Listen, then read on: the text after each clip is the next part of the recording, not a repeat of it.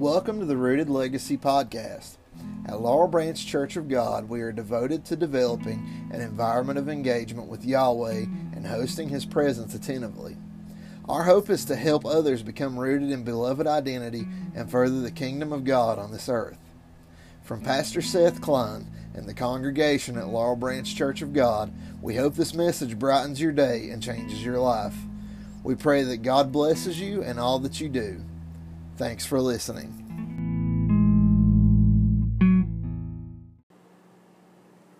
As some of you know, I was practicing with my dad's recurve over the last couple of weeks, and eventually realized it's probably best for me to give up and just hand it back over to Dad and let it be a wall ornament, So, but the funny thing is it really probably got the best of me. I don't know if most any of you have seen the bruise that I had on my arm, but that comes from repetitively hitting my arm with the string, not just one time, and it seemed to hurt more every time I did it. And then this part of my mustache, this is funny, this part of my mustache is thinner than the rest of my mustache. And it literally, as I was shooting that bow, that knock point would grab a hold of like 4 or 5 hairs in this part of my mustache and pull them all out at the same time. You got that beard, you got. Yeah, it would sting like somebody, a yellow jacket hitting me right in the upper lip and bleeding and everything. So, if you see me doing this, it's because I'm trying to cover my bald spot in my mustache. And they can relate to that, but anyway.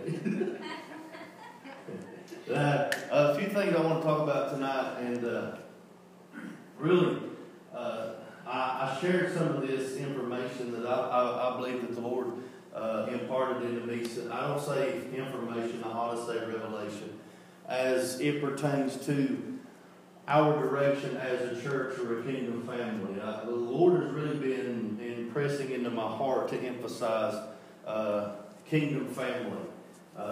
Just because I believe that that's really the fabric and that's the foundation of church and really what God is wanting to do in the earth. And I believe it's going to come through. It's going to come through small pockets and small, close, tight-knit relationships and families like this, And I say this, I know that we haven't grown by leaps and bounds by no means, and I say it on a regular basis. I've seen more people, walk out that door than I've seen them come in that door. But one thing that I say often, but maybe not quite often enough, is that I really appreciate all of you that have stuck with me over the last 5 years, because I really know that if it's anything like what Brandy has endured for the last however many years, it's been a rocky road at times, and probably maybe offensive at times. And it's not that I mean to or purposely offend people. And I will not stand behind the excuse and say, well, I just tell it how it is, because that's really not who I am. I don't tell it how it is in any kind of arrogant context, but I will sometimes, I will sometimes say things that others wouldn't. I'll put it that way. And I don't hide behind the pulpit or the cloth. Matter of fact, and I don't say this any type of I don't brag about it, but I really believe sometimes that I could be one of the most transparent preachers that I know. And I know not a lot of preachers, but I do know a handful here and there.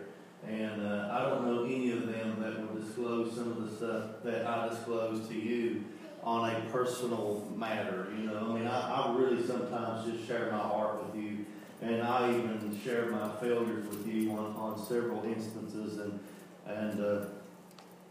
because I take my whippings the same as everybody. And if you read the book of Hebrews, if you read the Bible at all, God will chastise those that He loves in order to bring them closer to Him. And any time that I am being, and I don't want to use the word punished, but anytime I'm being corrected. See, a lot of people can't look at correction without saying punishment. I look at correction and understand that correction is grace. And so I say all that to say this is a new year, and probably getting off to this, or with this to a late start. But anyway, I wanted to disclose and discuss some things that I felt and heard from the Lord in regards to this new year. One thing is that in 2018, the beginning of 2018, I never discussed, or I never studied what 18 represented in the Bible. And for some reason, that's not normally like me. Usually I'm very analytical, and I begin to study things that, probably don't pertain to anything, yet they do pertain to me. I feel like a lot of my revelation and a lot of my study time is really me putting myself in a position for God to uncover me and yet reveal me. So I do a lot of studying that I don't even really record. It's just maybe it's meditating, maybe it's reflecting.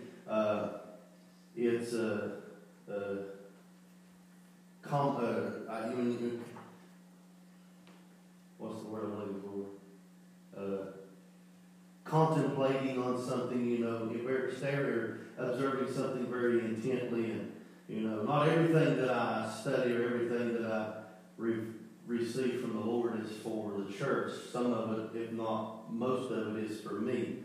And I know that it's in my heart somewhere, whether or not it's on paper anywhere, I don't know. But I never studied the numerical symbolism of 18. And I really believe that it was a God thing for me not studying 18, because 2018 was a very difficult year for me. Not that it was difficult for me to preach or difficult for me to share my heart with, but it was very difficult for me in the way that I really lost my identity. And it wasn't that I lost my identity. My identity that I had conjured up and constructed and had built up was stripped of me, and it was actually done by God for my benefit, because God finally used that circumstance and that circumstance and situation, or illustration, if you will, to lead me into the security of my identity, who I was born originally to be. Because sometimes we get off course because we feed into our own hype. We feed into hype that others speak about ourselves. I say this on a frequent basis. I say, that flattery is most dangerous to a prideful man. Because a man that is prideful in and of himself hears one word of flattery and it goes too far to his head. And they begin to believe that hype. They begin to believe that false word that is being spoken over them. And it begins to lead them, guide them, direct them. And actually, we know what pride does. Pride cometh before a fall, and haughtiness before destruction. So a prideful man is doomed, and I believe that there are seductive spirits out there that are looking for prideful men who have not walked in the humility, or the maturity, I should say, of humility. Let me say that again. There is a maturity of humility, and it is a mature man that walks in humility, but it is an immature man that does not know how to walk in humility or submission. So thank God that the Lord actually in 2018, as suddenly and as soon as the clock struck 2018, I raised up and said, I thought I knew. I really thought I had it going. I thought I had a plan, and I thought I knew who I was, and all of those things were stripped of me in a moment. And it took months for me to in and through my conversations with God, begin to see a glimmer of who it was that I was actually created to be. I was not created to be in the limelight. I was created to be in His light, because He is the light of the world, and therefore I too am the light of the world. Here's something that we've got to understand about lights. Okay, so many that are arrogant and prideful like to be under the spotlight. So the spotlight means that there is something elevated above you when you were therefore on an elevated platform that then begins to emphasize and embellish your figure, your appearance. Amen? The Lord started dealing with me on some stuff after we left here Sunday about appearance. See, you can have an appearance, and like with Jason in the illustration that I used, he and I have completely different appearances, completely different silhouettes, completely different look in regards to appearance. But I can also make an appearance, I used to go around telling everybody that I like to be fashionably late. Why? Because you make an appearance. See what I'm saying? So there is how you look, and there is how you show up, or there's something how you perform. So-and-so is appearing one night only in Charleston. Say it be your favorite music artist or whatever. Okay? So the Lord was He had actually taken away my identity. I don't remember where I was going with this, to be honest with you. I hadn't got so far twisted out of the way. But He unveiled me. He removed the identity that I had begun to develop and construct and put together, so that through humility He could eventually reveal to me who I was actually intended to be from the beginning. So I really don't know where I was going with the whole appearance thing. Anyway, it'll probably come back to me later. So 2018, all of this happened, and I didn't study what it meant, and 18 particularly. But 18 is a number that a lot of theologians and a lot of Bible scholars believe, according to evidence and stuff that they study. This is not my studying. This is not my research. However, I use every avenue. If it's a resource that I feel is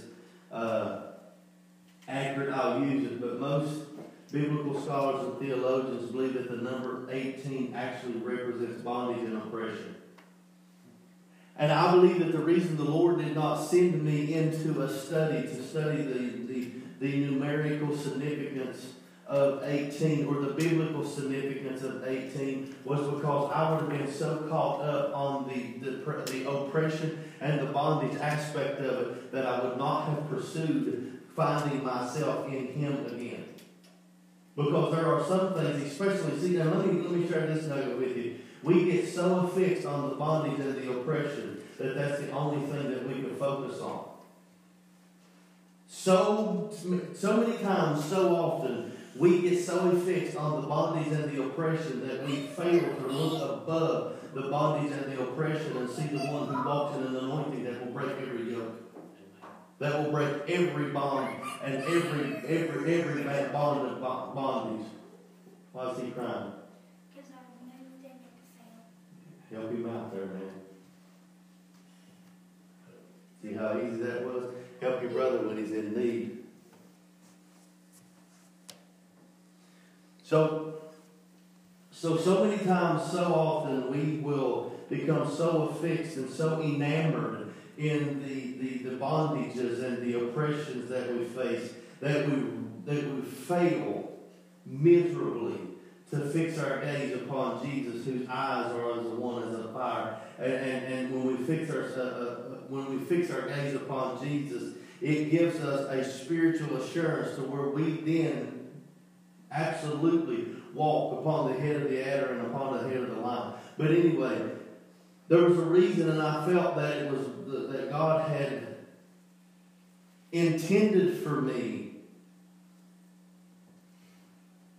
or He reserved me, rather, I should say, from pondering too much and too intently on the year of 18 or 2018 in the oppression and bondage, because I believe that it would only amplify the unclarity and the uncertainty that I was already in. So I believe that I was shielded from the understanding or from the revelation of this is the year. Because I really, in a lot of things, 2018 wasn't the best year for a lot of people. But I really believe now that this is very significant that we went through, or at least I went through, a year that represented bondage and oppression, completely unaware of the bondage and oppression. Because sometimes, really, that is our reality, that we're so unaware of the bondage and oppression that was meant for us, because we're walking in the liberty and the freedom of the Spirit. And I want you to remember that, because I'm actually going to discuss that here in just a few moments. Some of you already know that I heard 4 decrees from the Lord going into 2019. On the last day of December in 2018, I was sitting in a field in one of my most favorite places in the world, Monroe County, and I began to hear the Lord just begin to pour into my spirit, and I heard 4 decrees. 4 decrees from the Lord. One decree, or the first decree, was this: come out from among them. And there's a whole lot more significant to this than what we see in the beginning, or just see from the surface. So the first decree I heard was come out from among them. The second decree I heard was be loose and let go. And I know that there's some Lazarus come forth kind of stuff going on there, but the Lord really began to reveal something else to me as it pertains to be loose and let go. Thirdly, the word of the Lord, or the decree of the Lord into my spirit as it pertains to this church and this kingdom family going into 2019 was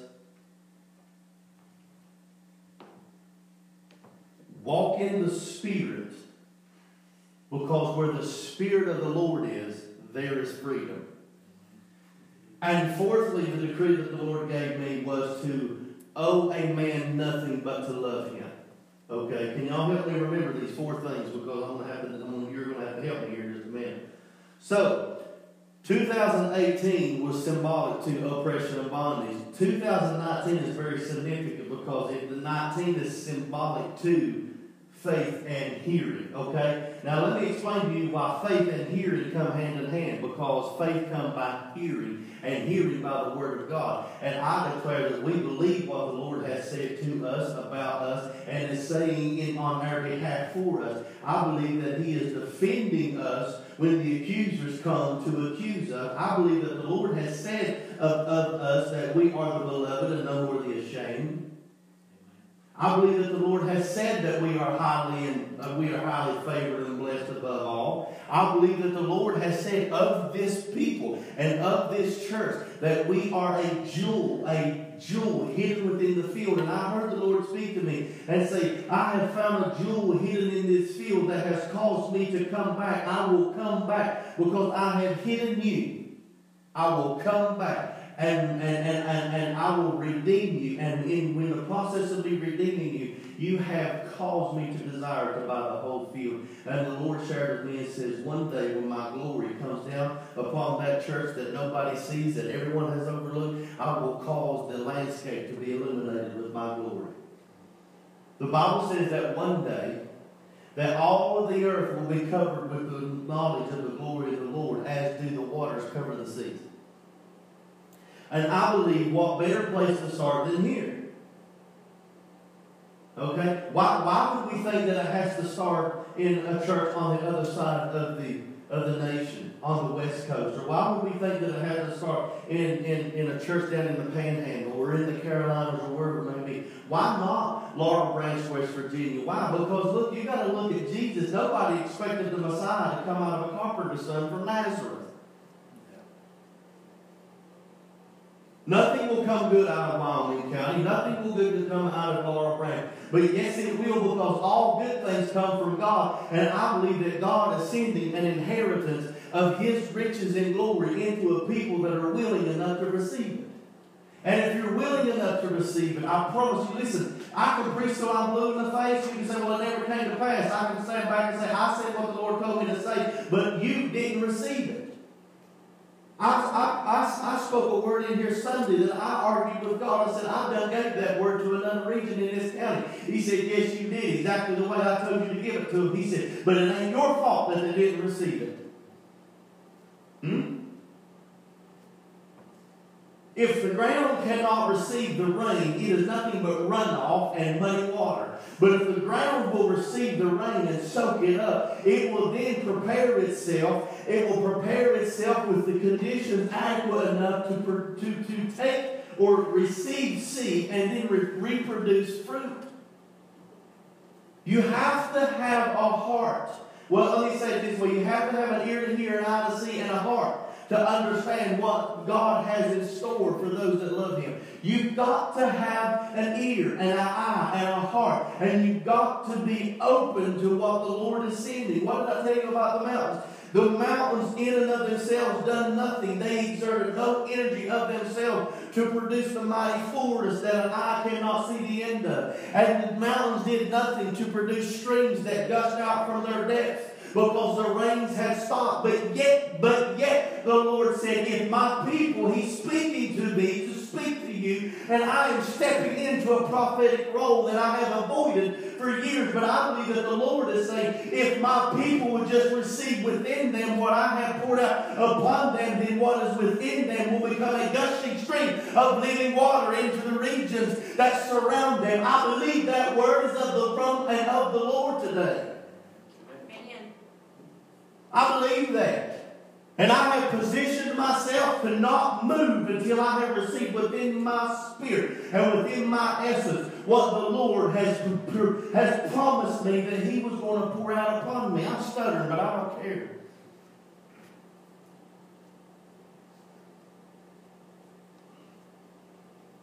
I really don't know where to go from here, because there's just so much going on in my heart right now.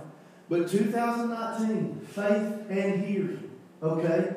What was the first word that I said that I heard from the Lord, and as it pertains to this church? Somebody help me out here. I know what it is. Just sitting here listening.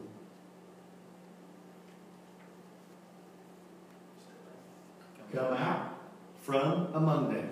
That scripture, the Lord took me to the scripture in Romans chapter 10, verse 17.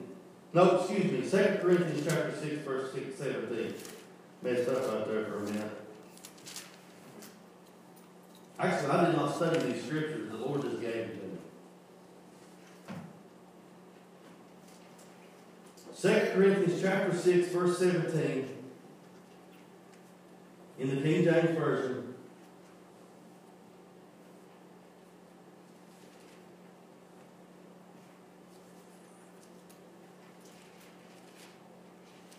Let me know when you get there.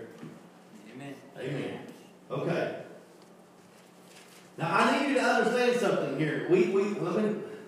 Let me get all King James on here. Wherefore come out from among them and be ye separate. We love that part of that scripture. Come out from among them and be ye separate. The religious people of the church love to say, come out from among them and be ye separate. Why? Because they don't mingle with them. That's a Pharisaical mindset. Don't mingle with them. Don't commune with them. Don't conversate with them. Don't even be associated with them.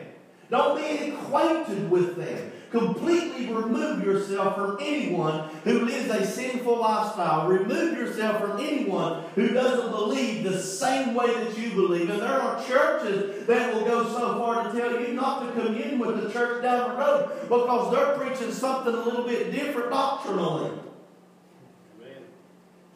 But we're missing the point, trust me, when I say this. We're missing the point to what Paul was saying here, or what Paul wrote, saith the Lord. Wherefore come out from among them, and be ye separate, saith the Lord. Okay?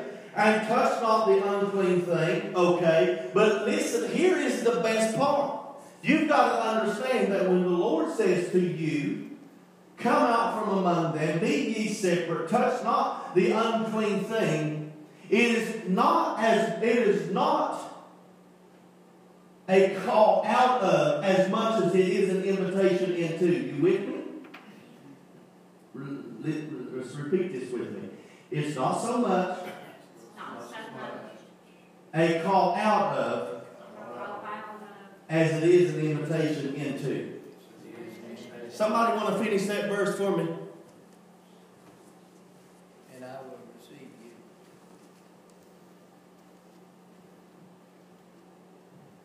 Say it again. And I will receive you. Come out, and I will receive you. We missed the point there. It's not so much a call out of something as it is an invitation into something. You come out from them, and I'll give you an invitation and receive you into me. So when the Lord speaks to me going in, or transitioning, excuse me, man, Lord help me, Jesus, the Holy Spirit, touch me. When we're coming out of the transition of 2018, oppression and bondage, into 19, faith and hearing, the Lord begins to speak to me, hearing. Faith come by hearing, and hearing by the word of God. What thus saith the Lord? Come out from among them. The Lord then begins to share with me, before I ever went and researched the Scripture the way that I have now. The Lord says, you're missing the point here. He said, it's not, this is what the Lord speaks to me. I'm just giving you the overflow of my conversation. It's not so much of me calling you out of the world as it is me calling you into my presence. Amen. If He calls you out of the world, where are you to go? Huh? Because the Christian life that I have observed of people coming out of the world but not going into the Spirit or going into the presence of Yahweh is a miserable lifestyle. It really is.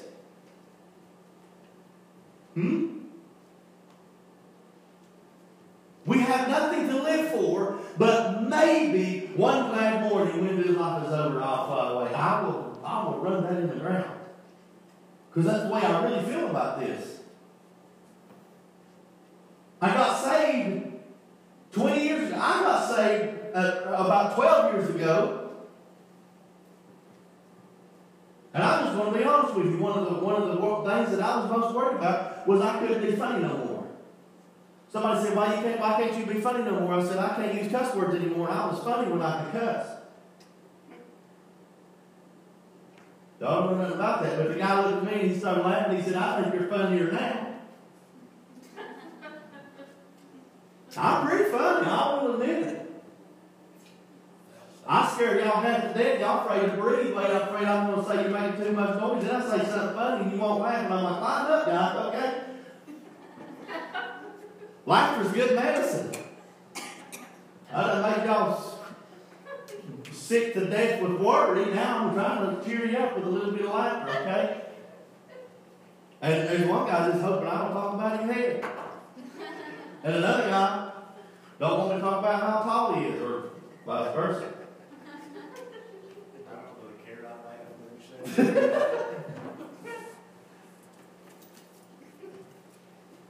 So again, it's not so much as a call out of something or a call out of someone, but it is, however, an invitation into His presence, okay? So, come out from among them, be ye separate, saith the Lord. Touch not the unclean thing, and I will receive you. Now listen here. Okay, I want to share something with you, then I want to jump up a few more scriptures here. The Lord began to share with me something about how if we would continue in our pursuit for a deeper devotional intimacy with Him, to the point that He becomes the only thing, therefore, that exists within us, then if He is that which exists solely within us, then what exists within us then exists without us or around us. See, the book of Colossians, and I think it's in chapter 2, says that what is the hope of glory but Jesus in us, or Christ in us? The Amplified version says in us and among us. Well, really, if you look at that, in us and among us would actually be translated just as good if we said Christ in us and around us. So if we will pursue Jesus, or we'll pursue God so devotionally, if we will pursue God so committed in the devotional place of intimacy and secrecy, to where we do not care whether we, listen, and I know this is a lot of weird language, but if we would pursue Him to the point where we didn't care if we existed, only if we existed in Him, that He would be the only sole thing that existed within us, and the consequence of Him being the only sole thing that existed within us means that we would exist within His realm. Salah. That if we would pursue Him intently enough and with an intensity and a fervor to where we would begin to not care whether we existed, but only that He existed in us. And that if He began to be the only sole thing that existed within us as a consequence, then we would only then therefore exist in His realm and presence. So what the garden scenario was God in Adam, but Adam in the presence of God. God was in Adam, and Adam lived and dwelt in the presence of God. So the presence of God was in Adam, as well as the presence of God was as in Adam was around Adam. He walked in the presence of God.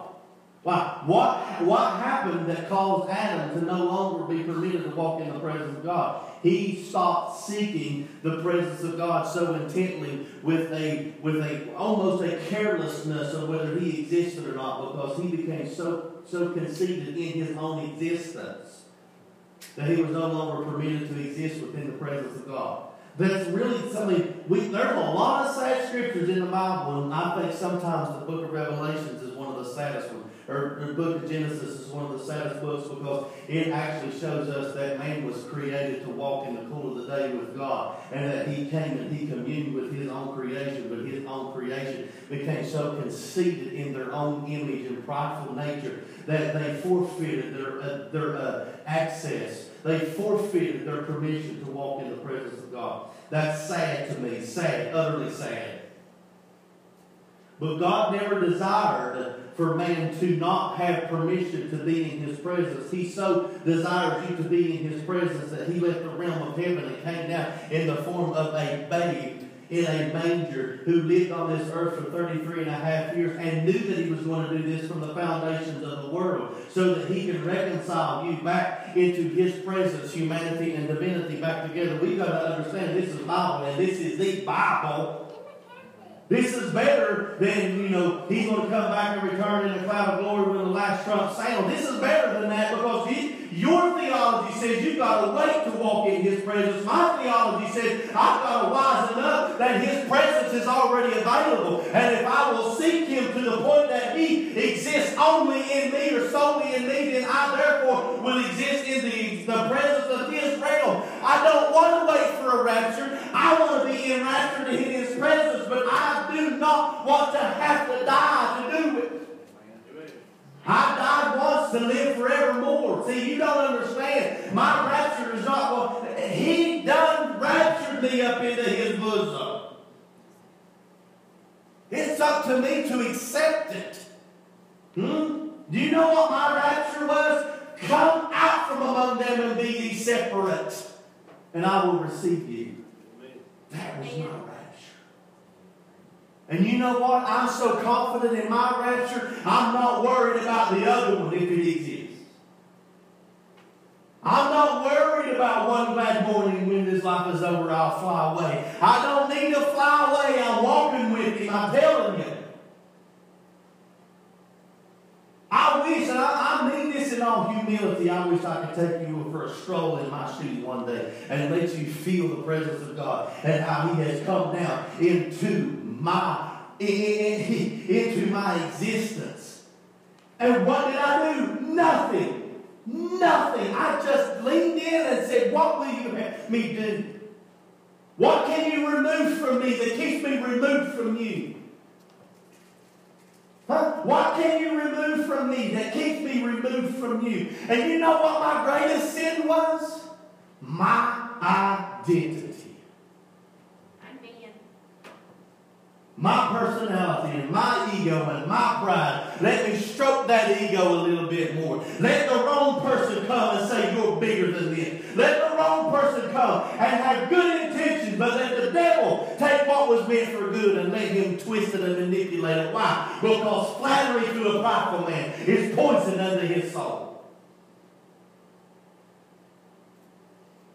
I was dying for the poison of flattery. But I could theatrically make you think that I was a humble person.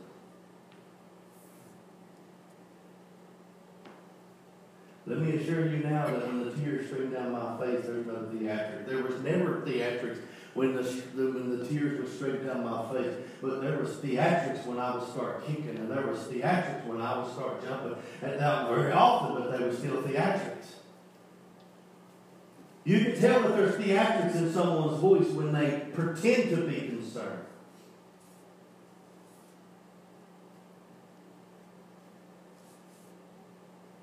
Listen, I mean, this hurt my heart because I really thought it was a good thing. I'm not doing Facebook right now, but I decided, because I wanted to brag on God a little bit. At least that's what I felt and I thought. And I sat down and I wrote for 20 minutes, and I mean, listen, it was good. It was good. I was giving God all the glory for the things that we've been able to do ministerially. And I was giving Him all the glory, and I was saying all that we've done throughout this year was for God, and all that we were able to accomplish was because He had blessed us in accomplishing it. And I had made it, and then I was going to sign it at the bottom, sincerely saith. And as soon as literally, I was fixing a few typos, and I was adding a few things here and there. All of a sudden, the screen on my phone went blank, just. And I panicked, and I said, God, that was good. Why did this happen? And I went in and told Brandon, I said, you're not going to believe what happened to me. Literally, I was hurt. My heart literally, physically ailed me. It hurt because I was confused. Why did this happen? It was just like, I can't explain it, but my phone, I thought my phone had went dead. I hit the home button, and everything popped back up, and I was like, oh no, please be. It was gone. I was sharing some revelation that God had given me. I wasn't asking for money. I wouldn't dare do that. But I was going to brag on God and this little church of the accomplishments that it has and that God has done in this year. I mean, 2018, it was not a horrific year. It wasn't a glorious year. But we done some things that were pretty astonishing. I'm proud of this church. I'm proud of this church and the people of this church. And I wanted to brag. And finally, I was standing at the kitchen sink, and I don't even really know what the conversation consisted of, or even consisted of, or pertained of. But finally, I just said, you know what, God? Okay. And I felt better. Okay.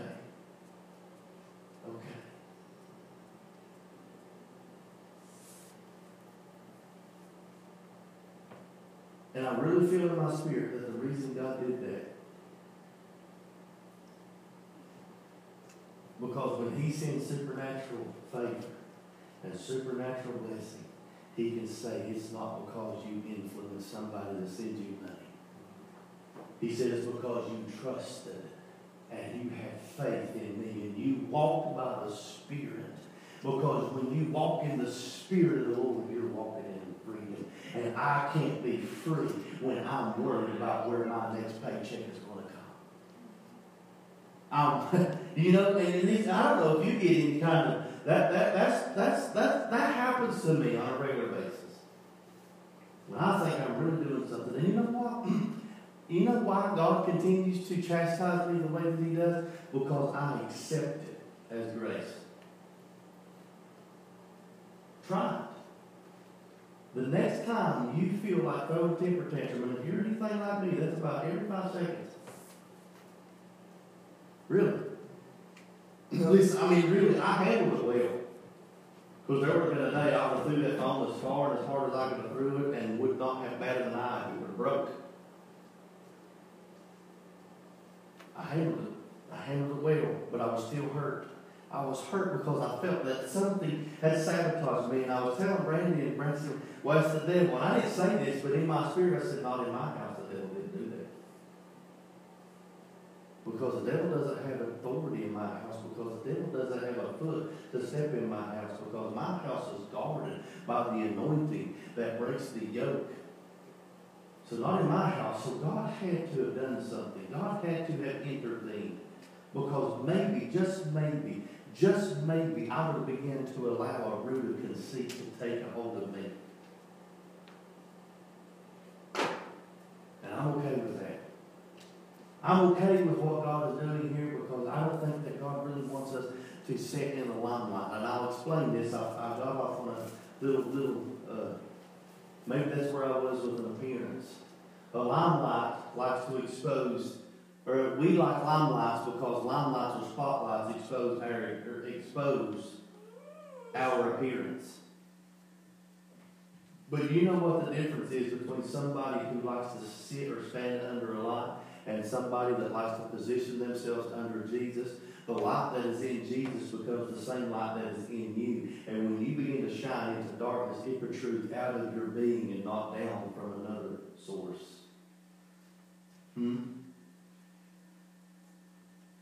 So the limelight gets you nowhere.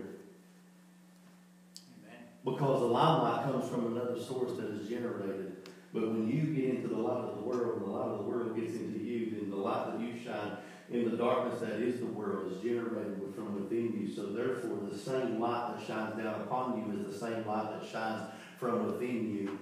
So if we will receive in us what the Lord has poured out upon us, or in this case, if we will receive in us what He has shone down upon us, the light of the world will shine from within us. Come on, somebody. I don't know if this is touching you the way that it's touching me, but I'm ready to let my light shine. And I don't need to position the spotlight so that it shows my good features and my good appearance, because there's nothing good in me.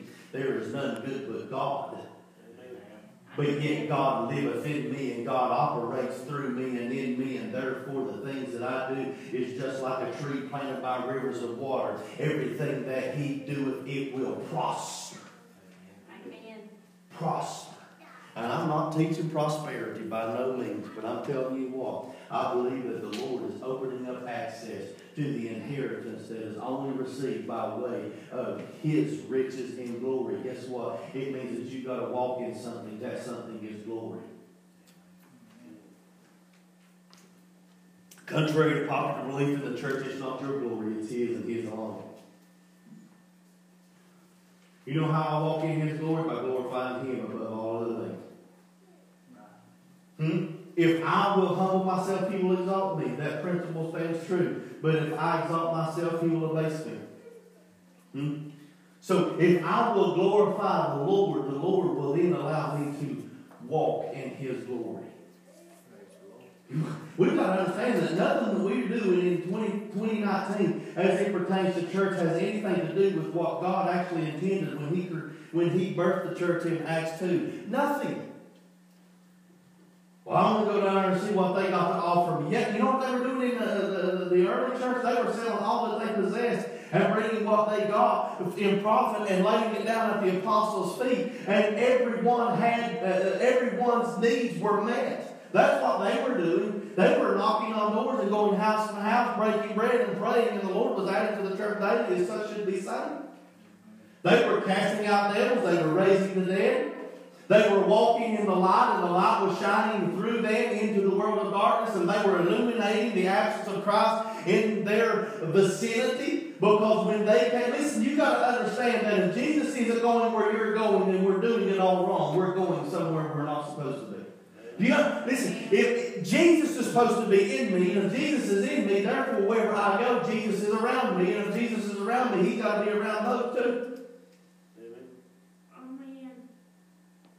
I'm not waiting until Sunday morning to come into the presence of Jesus. I don't want my day to ever be separate from Jesus. See, it says be separate from them, not separate from Him. So whatever separates me from Him, I ask Him to remove it from me. Just like I said earlier, remove anything from me that keeps me removed from You. I know that there are some people that do, they like their church. And when I say church, they like their flavor. You know what I mean? It's got to be their way. Isn't that McDonald's slogan? Have it your way? Right? McDonald's? Super size. Yeah. Super size. It's not your way here, I promise you that. It's not your way, it's not my way. You know, because there's only one way. His name is Yeshua, the way, the truth, and the life. Amen. But now, it's we have churches that have,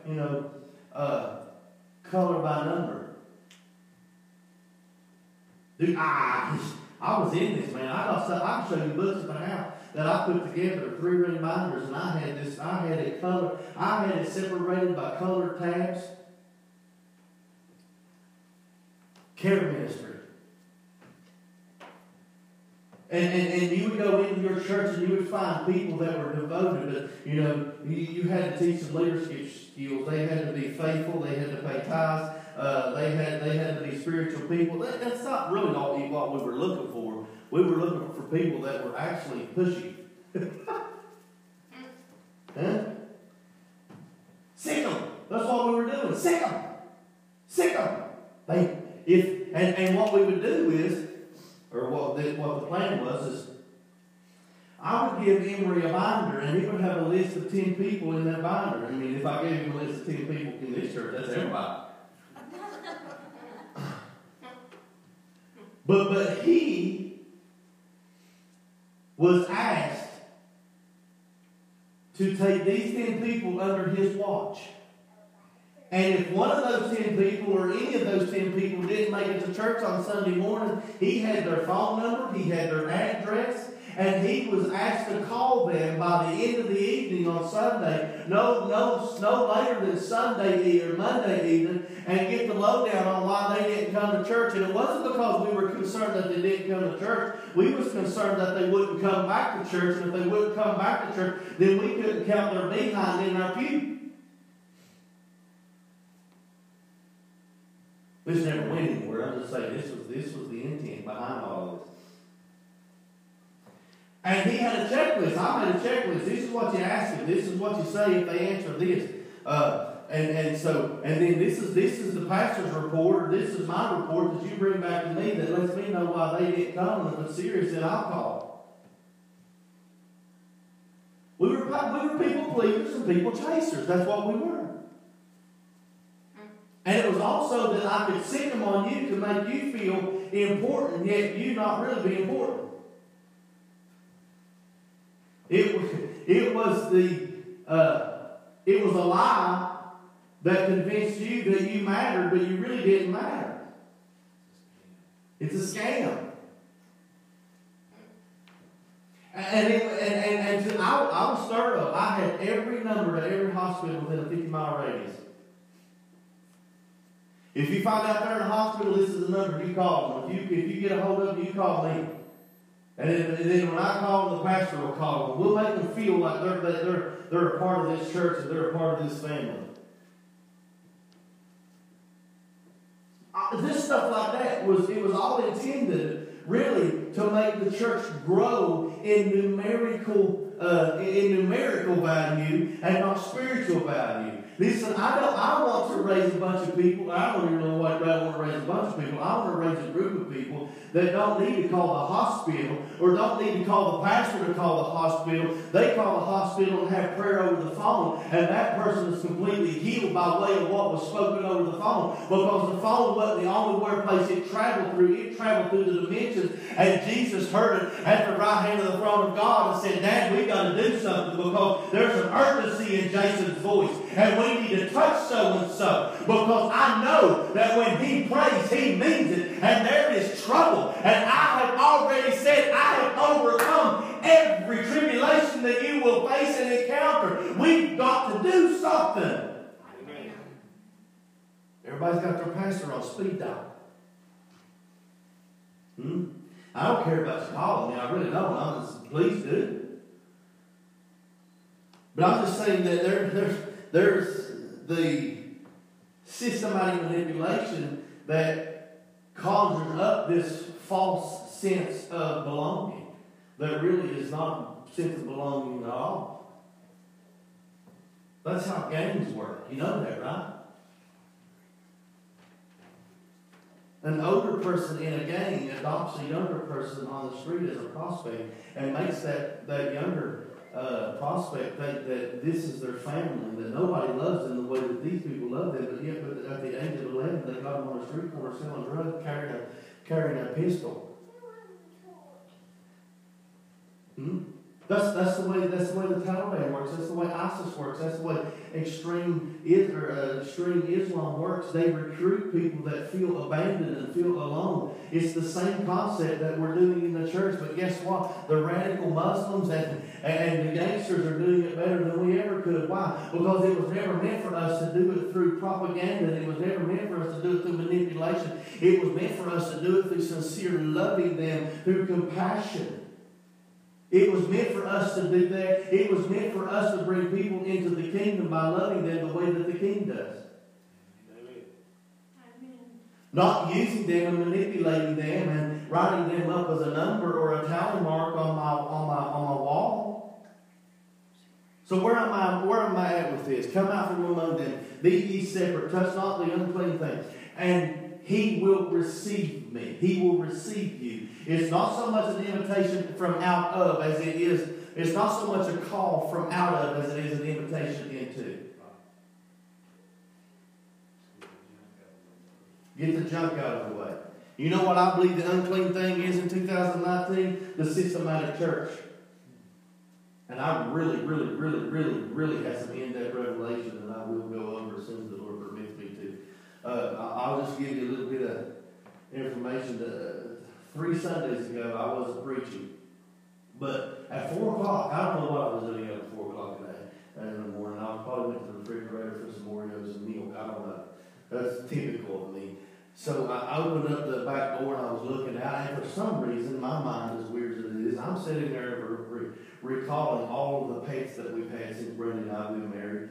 Even since we've been dating, and I have named 99% of our pets, and I was bragging on myself about, you know what, I'm really good at naming animals. True story, really, it is. This is so dumb, I can't even make this up. I'm sitting there looking at the darkness, and I'm looking at the tops of the trees and stuff, and I'm sitting there thinking about, man, I named a Diesel, I named one Midnight, named one Macy, and the other one Miss Gray, Macy Gray, I don't know. And then I named one Jazzy. And I named a bunch of them, and I thought it was a pretty clever name. And I heard the Lord say, Zerubbabel. And I'm like, well, okay, it's not really a name I would choose, but anyway, so Zerubbabel is pretty cool. I come to church on Sunday, that morning, just, 6 hours later, and Frank began to It was in the Sunday school class. It was in the Sunday school lesson. And Frank begins to read, and I'm going, wait a minute. No. Zerubbabel. Imagine that. It was in the next lesson, too. It was in that lesson and the next lesson. Zerubbabel and Joshua. That's in case you missed it. Huh? That's in case you missed it. Well, I was here the next Sunday too in Sunday school. It was in the both of them. Yeah, I was actually in both of those classes. And so, anyway,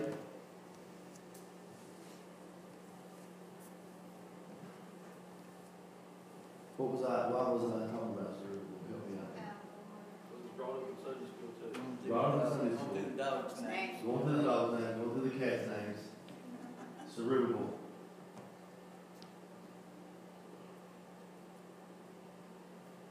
What did I say before that?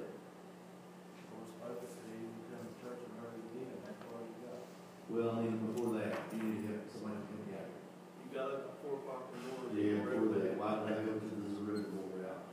I said I wasn't going to teach it until the Lord permitted me to teach it, but I was, huh? See, it's one of those things about it, and I was eating some Oreos. Don't know why I was up at 4 o'clock in the morning.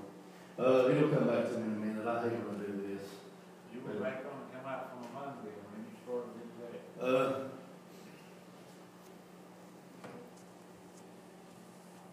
Oh, yeah. Thank you, Jason. Do you know, I was talking, okay, yeah, thank you, Jason and Holy Spirit. Not that order. Thank you, Holy Spirit. Thank you, come out from a Monday, and I also said, be separate, but I said, what is the dirty thing? I really think the dirty thing is the systematic normality that church is today. The system, the strategy. I really think that's, I really think that has a lot to do with it. I really think that there's a correlation between the systematic, the strategic, systematic gimmick of church, and I believe that has a lot of correlation to do with the lukewarmness or the lukewarm Christianity. But come out from among them, be ye separate, and I will receive you. The name Zerubbabel actually means one sown in Babylon.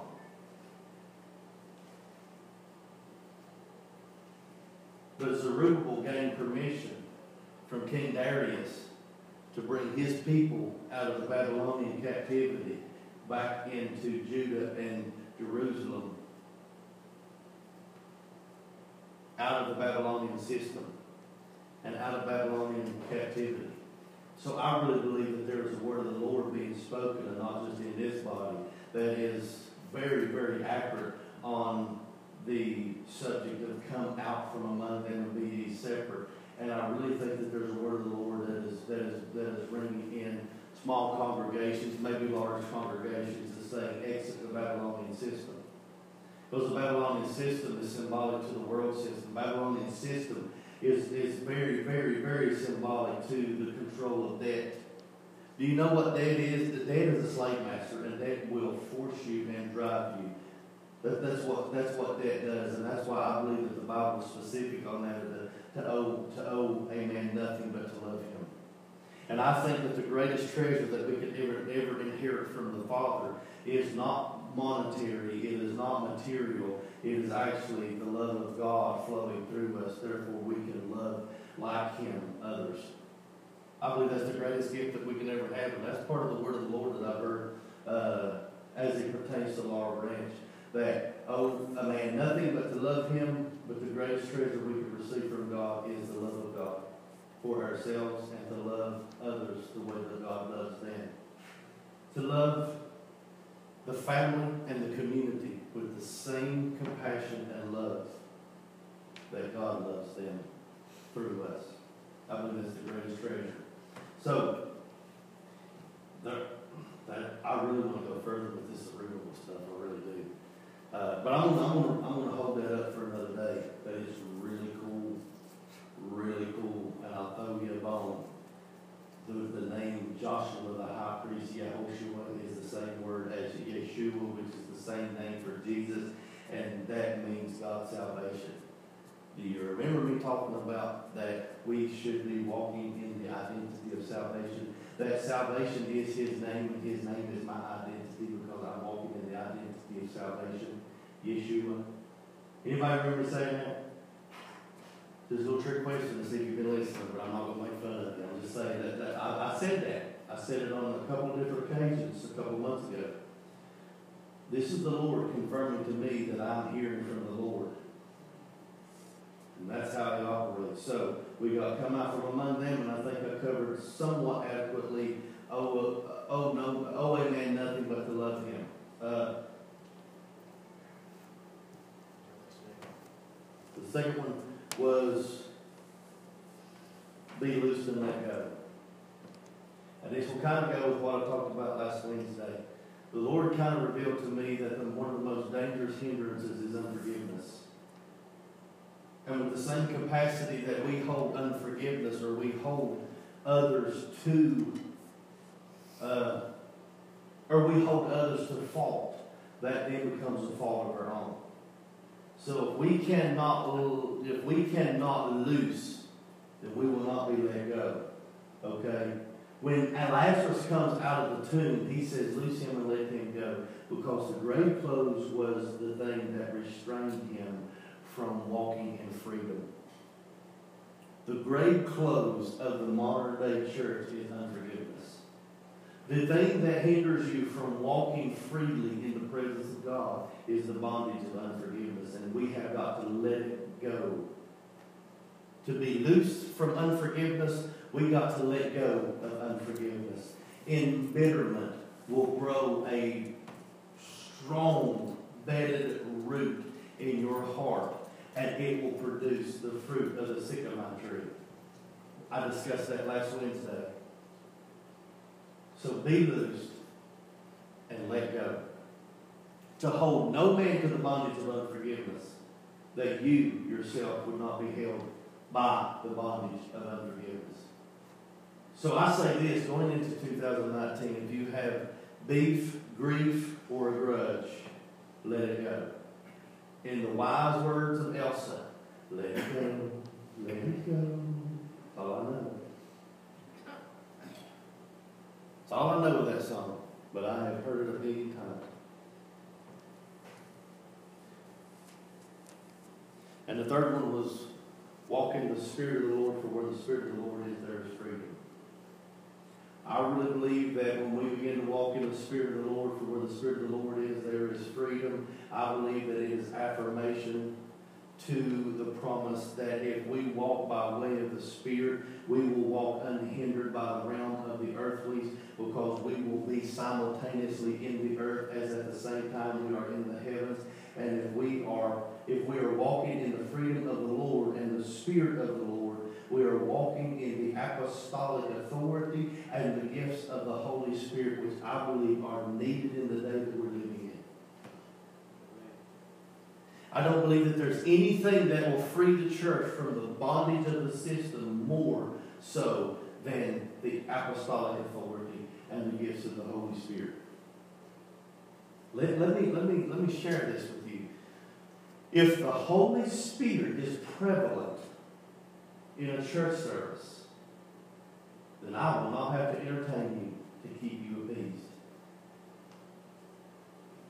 If the Holy Spirit is in the presence of a congregation, you will not need to be pacified.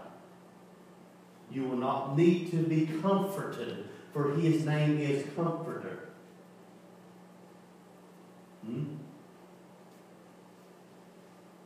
What will be the greatest advancement, or the greatest, what will cause the greatest advancements in the church age?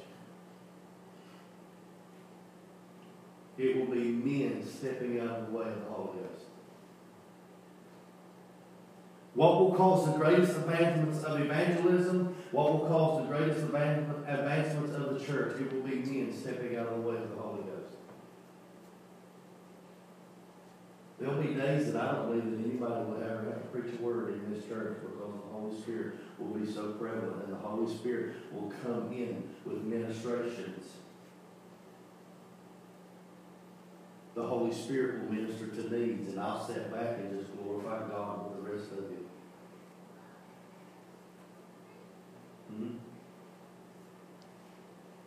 I believe that. I believe that with every fiber, and the fabric and the essence and the depths of who I am. I believe that every word that I've spoken here tonight was from God to me first, and then from God to me to you. I believe that. I believe that.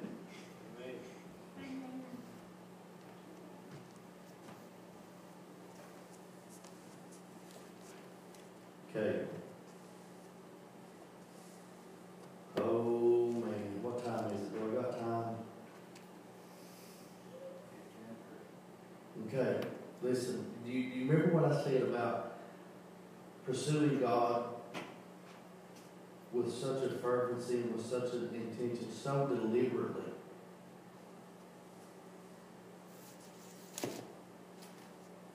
So there's a big difference, and there's a disqualifier called unintentional. Do you know what I mean here? God's not looking for unintentional encounters. He's looking for deliberate encounters. Unintentional disqualifies you from the encounter, because God will not haphazardly trip over you while you tripped over yourself. Now, He will pick you up. Don't get me wrong. He's not ready right down. No, I'm talking about people that want to walk in the earth with an authority. I'm not talking about, and this is what David said. I'm not talking about a sinner saved by grace. David says, I'm not a sinner saved by grace. He said, I'm a son walking in righteousness. Guess what? Guess what that prodigal son had to do? He had to get up out of the pig's slop and dust himself off and say, you know what? Even the hired servants have it better in my Father's house. I'm going to go. And he rehearsed his lines all the way home. Father, I'm not even worthy to be called your son. If you will just let me be as one of your hired servants, if you will just let me come back into your home, I will work for you for minimal wages. If you'll just accept me, if you'll forgive me, for I've sinned against you and I've sinned against God. And the Father welcomed him with open arms all the way to the point that he dressed him in his choice robe because he was a son clothed in righteousness. He did not haphazardly trip over himself, and therefore the Father tripped over him. But when the Father saw him deliberately walking back down that driveway, he met him and he threw his arms around him. You've got to understand, when I say God will not allow unintentional encounters, He's looking for deliberate encounters, and deliberate encounters are those that are striving, those that are endeavoring. There's got to be a pursuit. When we pursue Him, let me share this with you. I believe this. Am I where I'm supposed to be? I tell you no. But I assure you that I am not the same man that talked to you on this Wednesday of 2018, and I will not be the same man on this Wednesday in the year 2020, because I am going from glory to glory to glory, so much so that most people are even unaware.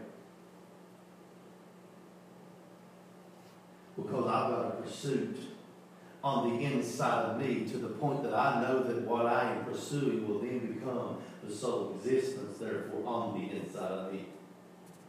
You will begin to walk in the identity of that which you pursue. How do I know? I just proved it. When the Son began to pursue the Father covered him in his very own identity. Somebody can say amen if you want. So there's got to be a deliberate pursuit. And there's a consequence of you deliberately pursuing Him. When you begin to deliberately pursue Him, He deliberately fills you on the inside with His presence. And therefore the overflow is Him in you and Him around you. So therefore greater is He that is in me than he who is in the world. Let me cover just some of this real quick, and I promise we'll go home before midnight.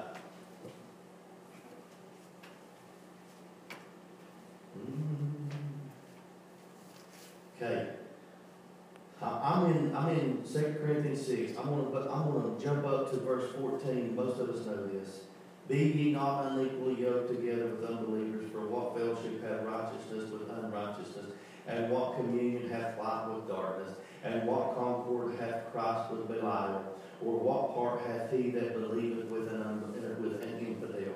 And what agreement hath the temple of God with idols? For ye are the temple of the living God. Say that with me. For ye are the temple of the living God. Now say it this way. I am the temple of the living God. He dwells in me. I can shut up, go home, and never talk to you again. That's probably the greatest thing I've ever said. You are the temple of the living God. He lives in you. He dwells and resides on the inside of your heart. Somebody within the church needs to get a hold of this revelation. I'm not talking about this one completely. I'm talking about the church across the board. We got to get a hold of this revelation that Yahweh lives inside my heart, that the Holy Spirit has come down and has quickened my mortal body in the same way that He raised Christ from the dead. I am alive and I will live forevermore. Because if He was the one that was dead but lives forever now, then that pertains to me too. You understand what I'm saying? Now let me tell you this. Look, here's a revelation God gave me. Some of you may not receive it, but I received it. I was in my truck about things. You know what? Jesus looks upon me as Pilate and says, no man can take my life, yet I lay it, except I lay it down. But if I lay it down, I'll take it up again. You know what the Holy Spirit spoke to me? So the same thing that applied to Him applies to you, and a man cannot kill you unless you lay it down. So therefore, a cancer cannot. Cancer cannot kill you, son. He said, the Holy Spirit said nothing can kill you except you allow it to. Why? Because I'm born again. I have been crucified with Christ. Nevertheless, I live, yet not I, but Christ that liveth in me. And the life that I now live, I live in the faith of the Son of God, who loved me and gave himself for me. And I'm telling you something right now. No man can claim my body. No man can take my life except I lay it down, because Jesus looked upon his pile and said, bro, you can't do anything with this that I don't allow you or permit you to. But guess what? I'm going to lay it down, but I'm going to take it up again. He laid it down so that I never had to lay it down in that way. I laid it down at his feet. I didn't have to go to Sheol, nor did I have to go to hell, because he went to Sheol, the grave, and hell for me. And he went to the cross for me. And he ascended into the heavens to the Father for me. And because he did all of that, he lives on the inside of me. And the church has got to get a hold of that revelation. Man, I'm telling you, the church is dead, but why? I listened to some Leonard Ravenhill. If you ever want to listen to some, you need to listen to some Leonard Ravenhill. Yeah, that clip I sent you, I don't know if we got it, because he made a joke out of it. That ain't why I sent it. He said, it's sad that the disciples, the apostles, seen everything that Jesus did for 3.5 years of their lives. And beyond the cross had forgotten all that he had taught them. He walked with some dudes on the road to Emmaus, and they told Jesus everything about him, but was completely oblivious to the fact that the one they were talking about was the one they were talking to. Leonard Ravenhill says it's sad that they had forgotten everything that they had been taught by Jesus. He said, but I tell you in the name of God, it's a lot sadder. I don't know exactly what he said, but that sounds really bad. He said, I'm telling you that it's a sad reality, because we have more access to the knowledge of Jesus than they did. He said, you have read the last chapter of the last book, and you know that he is the resurrection. You know that he is alive. You know that he is coming in a cloud of glory with 10,000s of his saints, and yet we sit in a church pew on Sunday morning with like a bunch of dead, ragged bones. I know that he's alive, and I know that he's a resurrection, and I must know that I have been crucified with him. And as Paul said, oh, that I may know him in the power of his resurrection and the fellowship of his suffering, being made conformable to his death. But his death does not define him. His life after the resurrection defines him, in the same way that my life is defined after the resurrection of his. He lives in me. Come on. That's the gospel, but nobody's preaching it. Why? Because then I will begin. If I preach with the point that dead bones get up and raise, who's going to listen to me? Maybe that's why everybody's walking out. It's dead bones raising up. We're okay with preaching the dead bones as long as we can count them as bodies. Y'all thought I was going to let you go, didn't you? I promise this is it.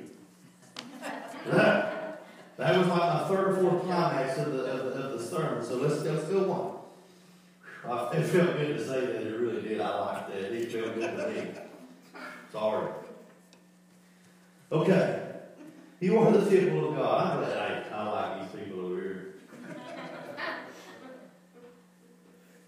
For you are the temple of the living God. I want to emphasize one word there, apart from God, living. You are the temple of the living God, as God has said, I will dwell in them and walk in them, and I will be their God, and they shall be my people. Wherefore come out from among them, and be ye separate, saith the Lord, and touch not the unclean thing, and I will receive you. Let me jump back to what he just previously said. He said that you are the temple of the living God, and God hath said, I will dwell in them, I will walk in them, and I will be their God, and they shall be my people.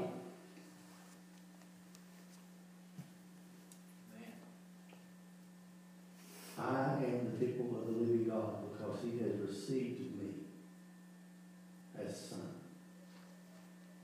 He has received me as daughter.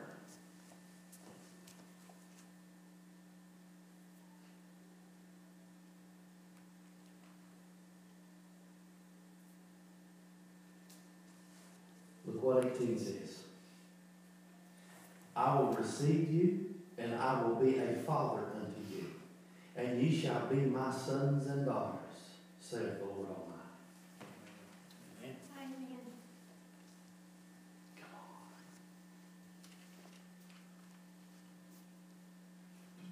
on. Paul was a preacher. The goat. Greatest of all time. Apart from Jesus. I mean, it's neck and neck. There was Jesus, there was Billy Graham, there was John the Baptist, and Paul Tarsus is in there somewhere. I don't know. I'll let Jesus sort out the order. But Jesus is number one. I think Jesus already sorted out number two. He said there's none born of women in the kingdom that's greater than John the Baptist. So I think it's a fight between Billy Graham, Geneva Miller, and Paul Tarsus. It's a fight between those three, and I'm not getting anywhere near that. I'm going to let Jesus settle it.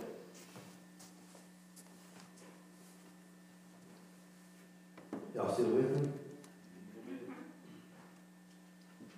My Bible keeps flipping on me. And he will be a father unto you, and ye shall be my sons. Or I shall be a father unto you, and ye shall be my sons and daughters, saith the Lord. Okay. Faith come by hearing, and hearing by the word of God. How then shall they call on him in whom they have not believed? And how shall they believe on him of whom they have not heard? And how shall they hear without a preacher? And how shall they preach except they be sent? But there's a lot of people that need to get a hold of verse 15, because there's a lot of people preaching that was never first sent. There's a statement I heard a long time ago, and I cling to it. There's some that were called and sent, the others just got up and went. And how shall they preach except they be sent? As it is written, how beautiful are the feet of them that preach the gospel of peace, and bring glad tidings of good things. But they have not all obeyed the gospel. For Esaias saith, Lord, who hath believed our report? And verse 17 says, so then faith cometh by hearing, and hearing by the word of God.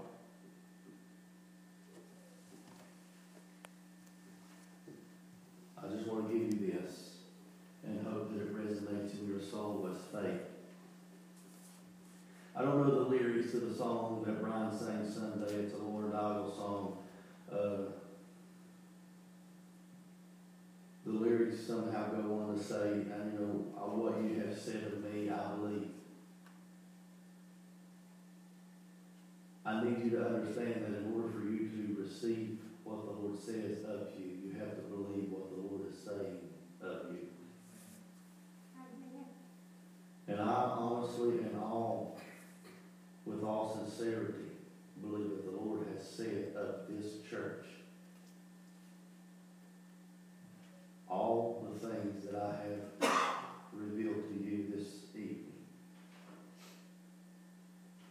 I believe that the blessings are being sent. And I pray that by faith and through faith we receive them. I believe that the Lord has called you beloved son and daughter.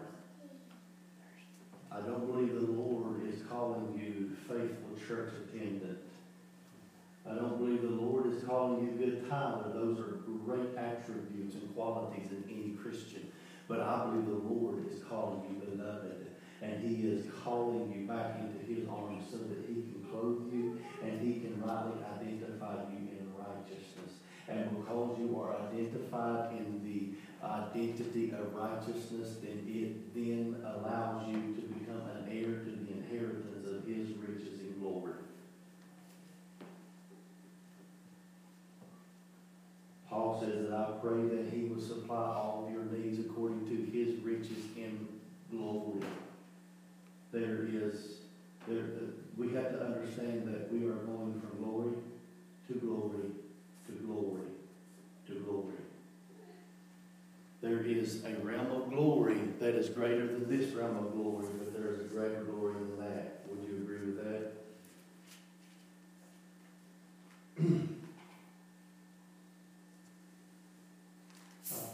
I've given y'all quite a bit tonight, haven't I?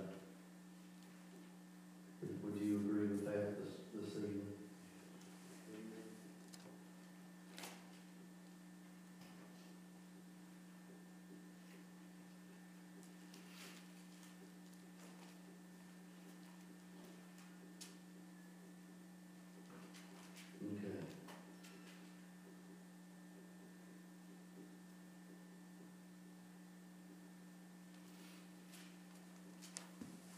go ahead and stand.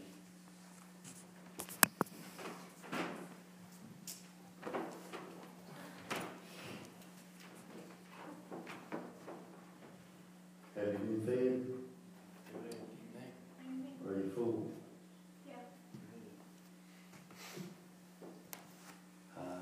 I think I covered as much as I want to adequately as I would like to.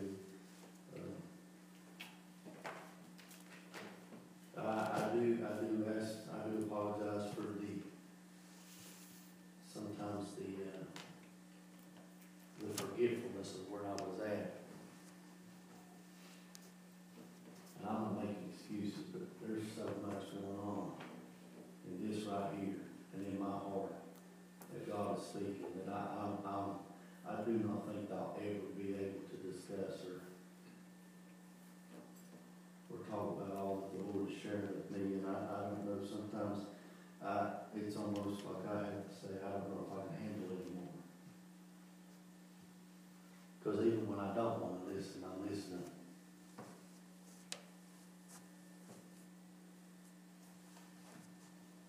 You probably heard me say this before. Pastor Jess Farley said one time he knew a bunch of guys. He said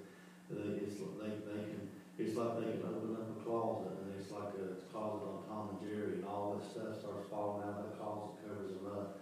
He said and they pull a sermon out of it. He said, I'm up sometimes to 5 minutes before I go onto the platform trying to figure out what the Lord wants me to say. And I used to be that way some sorts, but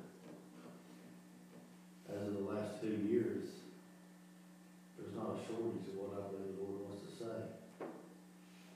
I don't have to go and ask God to give me something.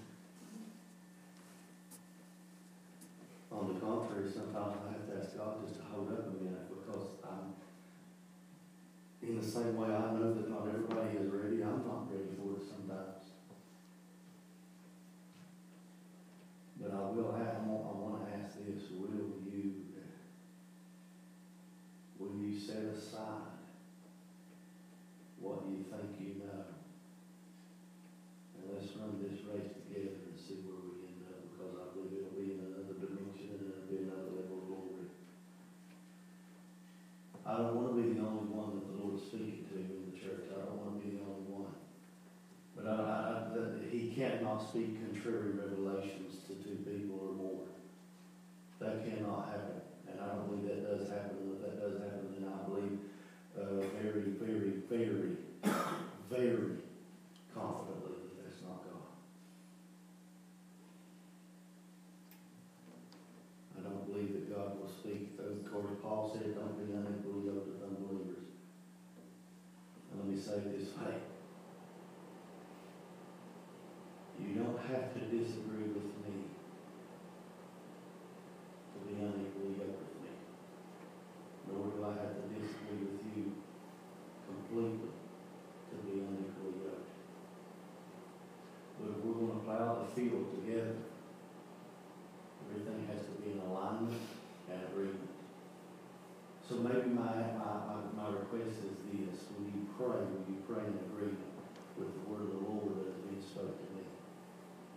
I don't think that anybody in this room believes that I'm a fool. But I can speak from the heart and say that you may believe what I'm preaching, but you're having a hard time thinking. You're having a hard time coming to the realization that it can apply to you. But when can I preach like that? How could I pray like that? You failed already. If God can use a donkey, and He can do one even worse than He can use me, He'll use you if you'll listen. And I believe that we'll go into greater dimensions of glory, from glory to glory, if we can walk this path together. So my prayer is, will you pray with me in agreement?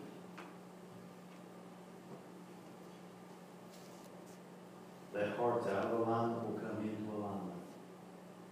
That we'll agree. We'll agree on touching will you believe with me that the latter glory of this house will be greater than the former glory of this house?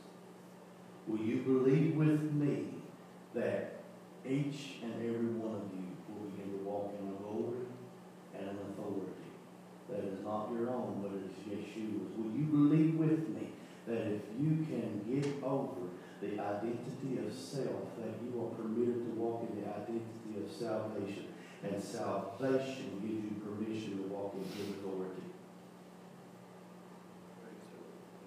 Will you believe with me as we leave here that we can walk in a dimension of His presence to where we can declare perfect weather patterns when storms begin to rage against our families or even our loved ones?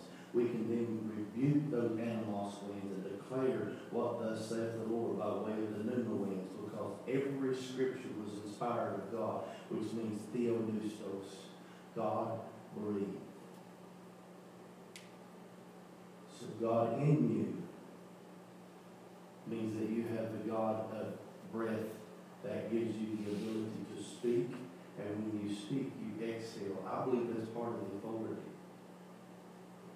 Because when you speak, the essence of God on the inside of you is released. When you begin to speak what thus saith the Lord. Okay. How many of you are willing to agree with me on all of this? I mean, you don't have to raise your hand, but I'm just...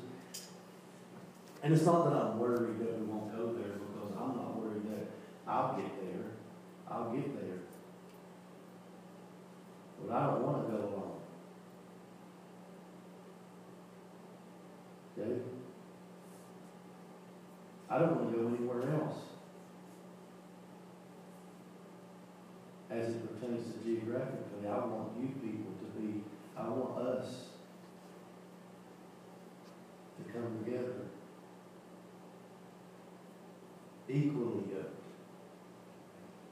for the same work and the same call.